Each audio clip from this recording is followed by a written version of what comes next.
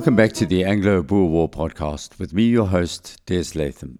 This week we'll find out what happened to Jan Smuts and his commando as they combined forces with Commandant van Deventer, who himself was in the middle of a major skirmish with the British near Calvinia in the Northern Cape. The war is sputtering, the Boers are faltering, the British are escalating. All in all, it's a bit like the end of the line for Jan Smuts and his men. But they're not beaten yet. Many believe that they can give the British at least one more bloody nose, then perhaps sue for peace and keep their independence. This was hopelessly naive, as the British wanted the Boer Republics in their ambit, partly because of world diplomacy and nationalism, and partly because of the enormous mineral resources of the Transvaal and Free State. These had been developed into mines, and these mines were owned by English financiers. There was no way that such treasure would be allowed to fall into German hands, and the Germans were very busy both in the Eastern African region and in nearby German Southwest Africa. While local issues were driving the short-term responses by London, its eyes were very much on its own local European enemies. While the ramifications of this pre-World War I diplomacy is beyond the scope of this podcast, we must keep in mind what was going on throughout the globe at the same time. The tension between Germany and Great Britain was palpable. America was trying to suppress uprisings in Cuba. In China, the Boxer Rebellion, which was a form of millenarian movement gone wrong, had caused the English a great deal of distress. From that vast lens, we contract to a small kopje near Calvinia in South Africa's Northern Cape region of the Great Karoo, where Jan Smuts and his commando, which included our narrator Denise Reitz, had sought shelter alongside Van Deventer's men. Last week we heard how Jan Smuts had arrived in the middle of a firefight against the British. It had turned into something more like a mini battle. About 120 wagons below them, close to a small dry riverbed, were on fire, with the roar of explosions and the popping of rounds of ammunition echoing across the ridges. And almost as apparitions, standing amongst the dead animals and human corpses, were dozens of horses munching on the grass. They seemed completely unperturbed by the exploding ordnance. Opposite the Boers and behind the exploding wagons, over 200 British troops were in excellent defensive positions. Both sides found themselves caught in a fight, and neither would give an inch. Denise Reitz was one of the Boers lying on the ridge, staring across at the British lines. The bulk of the English soldiers had taken post at a farmhouse surrounded by a walled garden about 900 yards away, from which they were maintaining a hot rifle fire. The English were going to be difficult to dislodge. The Boers, though, needed the horses and what was left in the wagons. The English were in no mood to withdraw. Worse, for Smuts and Van Deventer, there were more soldiers on the brow of a hill about 400 yards away to the left, and behind these men the British artillery had installed their field gun on a rise. A direct attack on any of these positions was suicide. To the right of the farmhouse from the Boers' position, there was an isolated detachment of British troops. They were closer, and it was their firing that was keeping Van Deventer from rushing in amongst the burning wagons to retrieve what items of value they could. Smuts also realized the isolated detachment was made up of perhaps a dozen British at most. Yet both units on the left and right of the farmhouse could shoot down any Boers in a wicked crossfire should they make the mistake of charging the walled garden. Van Deventer told General Smuts that he was anxious to recover the animals feeding amongst the wagons, to which end he had a few minutes previously sent Field Cornet van der Berg with 25 men to clear the kopje overlooking the camp. The plan was for the 25 to head towards the rear of the rise and then rush the British from the back. He had ordered them to ride behind some other kopjes that screened their view. Reitz, though, was in a mood to secure for himself a few of these precious horses. His behind was suffering. I had now ridden my mule for upwards of 1,000 miles. He was a willing animal, but with his shambling gait and long stride, a mule at best makes a tiring mount, and I yearned for the easier seat of a horse. His yearning would be answered. Another member of Smuts' commando was also coveting the horses. Martin Brink had been riding a mule for months as well, and was equally anxious for a change, so both decided to join the attacking party. They ran back down the koppie, mounted their ungainly mules, and followed the tracks made by Van der Berg's men. After a breathless gallop, we raced round the corner of a ridge into the open. We found that he had taken the soldiers by surprise, and that he and his men had reached the foot and were climbing up under a ragged rifle fire. It was the Boers attacking the British on the summit of a koppie, a reversal of the usual conditions. By the time Reitz and Brink arrived at the summit, the firefight was over, but it once again cost both sides many men. It had been an expensive little fight. Eloane Weber, an ex-Transvaal artillery officer, and 2 more men lay dead, and Field Cornet van der Berg and another were badly wounded. At least 3 of the British soldiers had been killed. 4 were wounded out of the dozen who had been holding the post. Now the koppie was in Boer hands, and the commando could make its way down to the spruit nearby. On the opposite bank, the wagons stood, still burning. Leaving their friends to attend to the wounded, the rest of us lost no time in descending the slope and jumping into the spruit. They ran along the sandy bottom, shielded by its sides, and then peered over at where the wagons sat, smoke rising into the morning sky. Then we climbed out and rushed for the horses that were nosing the fodder-strewn ground. When the troops from the distant farmhouse saw us running amongst the wagons, they opened fire, but we were not to be denied. It took Reitz 3 different sprints into enemy fire to secure 3 horses, with saddles, holsters, and brides complete. The other men were just as busy, and luckily no one was hit. They were so desperate for proper mounts, they were willing to chance a bullet in order to find a horse. Reitz secured his horses, then decided to have another go at finding loot amongst the wagons.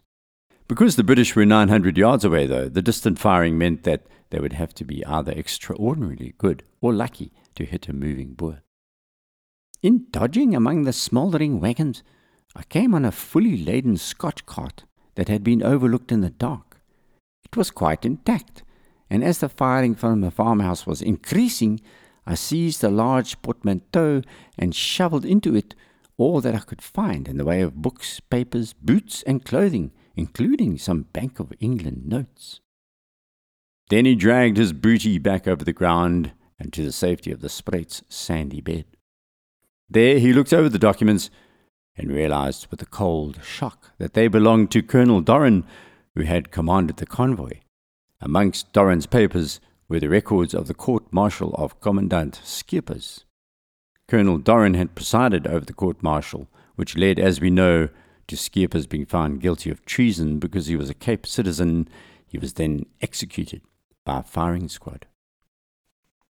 After a hurried inspection of my new property, I distributed my haul evenly on my 3 horses and my mule, and rode back to General Smuts, very pleased with the morning's work, for, no longer a ragged muleteer, I was now better horsed, shod, and equipped than at any time of the war. The English had also broken away, sending their field gun ahead in case it fell into the Boers' hands. But they left the rest of their horses and mules for the Boers, along with the loot that had not been burnt in the large convoy. General Smuts decided it was best not to pursue the retreating British, preferring to continue looting the wagons as they had been struggling to find munitions and parts for their firearms. We were now free to revisit the camp unmolested, and, in addition to hundreds of animals, the men recovered a considerable quantity of ammunition, saddlery, etc., and the most valuable of all, many cases of horseshoes and nails. 6 soldiers lay dead in the camp, alongside 30 wounded who were being tended to by a doctor. They rode back to the farmhouse, and on the way, Reitz had some unfortunate business to attend to. At the request of the medical officer, I rode around to shoot the wounded horses and mules. It was best to put them out of their misery. Then he turned to his own horses to inspect them properly, and was immediately struck by one. A beautiful little dark grey Arab mare with a coat like velvet and nimble as a goat. I was mounted on her when I rode to the farmhouse, and here, her former owner, a wounded officer named Chapman, lying on a stretcher outside, recognized her and offered to buy her back from me for £65. He said her name was Ginny and that she was the best horse in the country. Reitz was bemused. What was he to do with £65? The money was useless. The horse was worth far more to him than a handful of Bank of England notes. I knew a good horse when I saw one. I refused to sell, but promised to look after her and treat her well. Strange, this conversation. The two, fighting a war against each other, still had time to horse trade. Such are the stories from the veldt where surprises lurk. The Boers spent the night at the farmhouse, along with the British wounded. We buried our dead at sunrise the next day. The bodies had been placed ready on a wagon, and not knowing this, I spent the night under it. When he awoke, he was covered in gore that had oozed through the planks of the wagons above. It shook him, after all he'd been through. Now he was showered in the blood of his friends. It was symbolic, perhaps. At the funeral, General Smuts made a moving speech. He pointed out that among the dead were a Transvaaler, a Free Stater, and a Colonial, all parts of South Africa being thus represented in the common sacrifice for liberty. This is a fascinating moment in Smuts's personal development.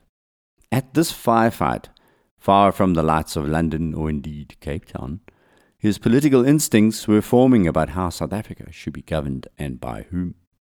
The speech was a harbinger of the future of the Union of South Africa, where the general would become a politician. It was even the harbinger of the formation of the League of Nations after the First World War, with its inclusivity, but only for those who earned their place. The Colonial he referred to was English-speaking, but had fought for the Boers. Now he had died in a firefight. It was all about liberty in Smuts's eyes, and this became the rallying cry later as the South African Party sought to become inclusive, but only of white South Africans. In his eyes, it was going to be hard enough motivating whites to work together, while black South Africa was alien, an entirely different kettle of fish. Yet against the background of this rugged Northern Cape semi-desert, imagine if you can this group of men, their bare heads bowed, listening to the general speak of liberty, and who would one day become world famous. Smuts was already thinking far ahead, using his holism philosophy he dreamed up at Cambridge as a cornerstone of his vision. But to Deneys Reitz and the others, his speech was moving, a tribute to their friends who lost their lives, but not in vain. For Reitz, it wasn't the last Colonial, though, he'd see dead that day. After the ceremony was over, General Smuts ordered him to ride 20 miles away to a farm where the Boer wounded had been sent. I found most of the men fairly comfortable, although there were several bad cases. One was a Colonial who'd been shot through the stomach, and the woman of the house asked me to have a look at him as his side was inflamed. Reitz entered the farmhouse and found the man in pain. While she and I were examining the wound, he gave a deep groan and died without speaking. His internal injuries had caused severe bleeding. There was nothing that could have been done for this Colonial. There was no time for speeches. Reitz and a wagon driver dug the hole, the white Boer and the black worker side by side, digging a grave for the English Colonial. Reitz was not one for tributes. We dug a hole beside the threshing floor, and as we knew no funeral service, we simply carried him by the shoulders and knees, laid him in the grave, covered him with earth, and left him. Reitz had been digging men's graves for almost 3 years, and he was still not yet 21. He didn't have time to ponder about this, for as he finished, a group of horsemen rode up to the farmhouse, around 50 strong. At first, he thought he had been trapped by the English, but then realized they were Boers. They proved to be survivors of a portion of the commando that General Smuts had left behind on his way through the Free State the year before. Field Cornet Dreyer was in charge, and he'd been told to follow on after they'd rested in the Free State. It took him 5 months, but follow on he did, and here he was. They started south on our tracks, and after many trials and dangers, this remnant had come through. There was one man amongst the group that Reitz was initially not too happy to see. It was Reverend Creel, with whom my brothers and I had quarrelled at warm baths in December 1901. The trails of war crisscrossed the country. In spite of his religious bigotry, he was a stout-hearted old man whom I learned to respect, Reitz admits. Later that evening, General Smuts arrived with a full commando, as well as Van Deventer. It was the first time since November 1901 that they were all together, and there was great rejoicing and handshaking. Smuts, however, was trying to make contact with another of his leaders called Commandant Bouwer, who was down in the plains near the Olifants River near Van Rijnsdorp. It was time for Reitz to head west once more towards the Atlantic Ocean, now the main messenger for General Smuts, as he seemed to have an uncanny knack of finding distant Boer commandos. It took him 3 days of riding through the high plains, then the mountain passes, and finally he located Bouwer near Van Rijnsdorp, camped along the Trutro River. This is close to the western coast of South Africa, where the icy cold Atlantic flows past, bringing dense fogs. The town is on the edge of the Nama Karoo region and has ancient sand or Bushman paintings, some of the oldest in Africa. Reitz was too busy to take much notice of its history. You see, Commandant Bouwer had suffered a major setback on the previous day, and it was all because of a colonial called Lambert Colyn. This one moment in the Boer War would later sully General Smuts' name as he sought to reunify South Africa, this English speaker who told the Boers he would fight for their liberty.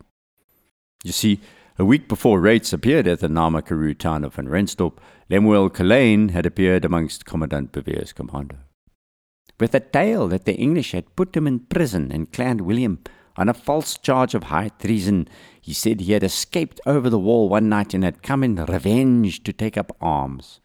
The Boers believed his story. After all, it wasn't the first time they'd heard such things, so they gave Colyn a rifle and he joined the commando. Lambert Colyn, however, was a spy, being paid by the British to collect intelligence. And that's precisely what he did, spending the days listening to reports, watching the commandos' operations, taking note of their plans. Then one night he disappeared. At first, no one took notice of his absence. Remember, the Boer soldiers were forever coming and going to sort out issues at home if they were in commando close by, or looking up friends, riding to nearby farms and distant outposts. It was one of the things that had made General de Wet so unhappy earlier in the war, when he could never be certain of just how many men he could call on when planning an attack. The Boers, though, realized their mistake when it was too late. For the day before, in mid-February 1902, a large unit of English cavalry, with Lambert Colyn at their head, fell upon Bouwer's men at dawn, killing and wounding 17. Including my young friend Michael Dupré, Reitz mutters. The attacking force took our men so completely by surprise that the troopers rode through the camp using their swords and got away safely on the other side before our men could recover their wits. They had been hacked and slashed to death at dawn. But Colyn had made a big mistake. It was one thing to fight a war man to man, but another to ingratiate yourself amongst your enemy as a spy, then involve yourself directly in the follow-up attack. That was personal. All were fierce in their denunciation of Colyn's treachery and hoped that he would fall into their hands. And later, as Reitz points out, Nemesis ran the right man to earth for once. As we'll hear next week, Nemesis would also create a big political problem for Jan Smuts, as he and Colyn were fated, or perhaps cursed, to be inextricably linked to one another until Smuts' own death, decades later. But right now, we'll brush down the horses, throw some feed on the rocky Karoo ground, light a fire, and settle down for the evening. Please rate the podcast on iTunes if you have the inclination, and send me a note through the website abwarpodcast.com. You can direct message me on Twitter @DesLatham. So until next week, goodbye. Sal ek ooit weer kan sê, my skade het ek weer gekry. Een zonnergedal langs die moerbierse wal, het zij voor oorlogsdagen blij. O, breng mij terug naar die oude Transvaal, daar waar mijn Sarre woont. Daar onder in die milies bij die groendoornboom, daar woont mijn Sarre Mare. Daar onder in die milies bij die groendoornboom, daar woont mijn Sarre Mare.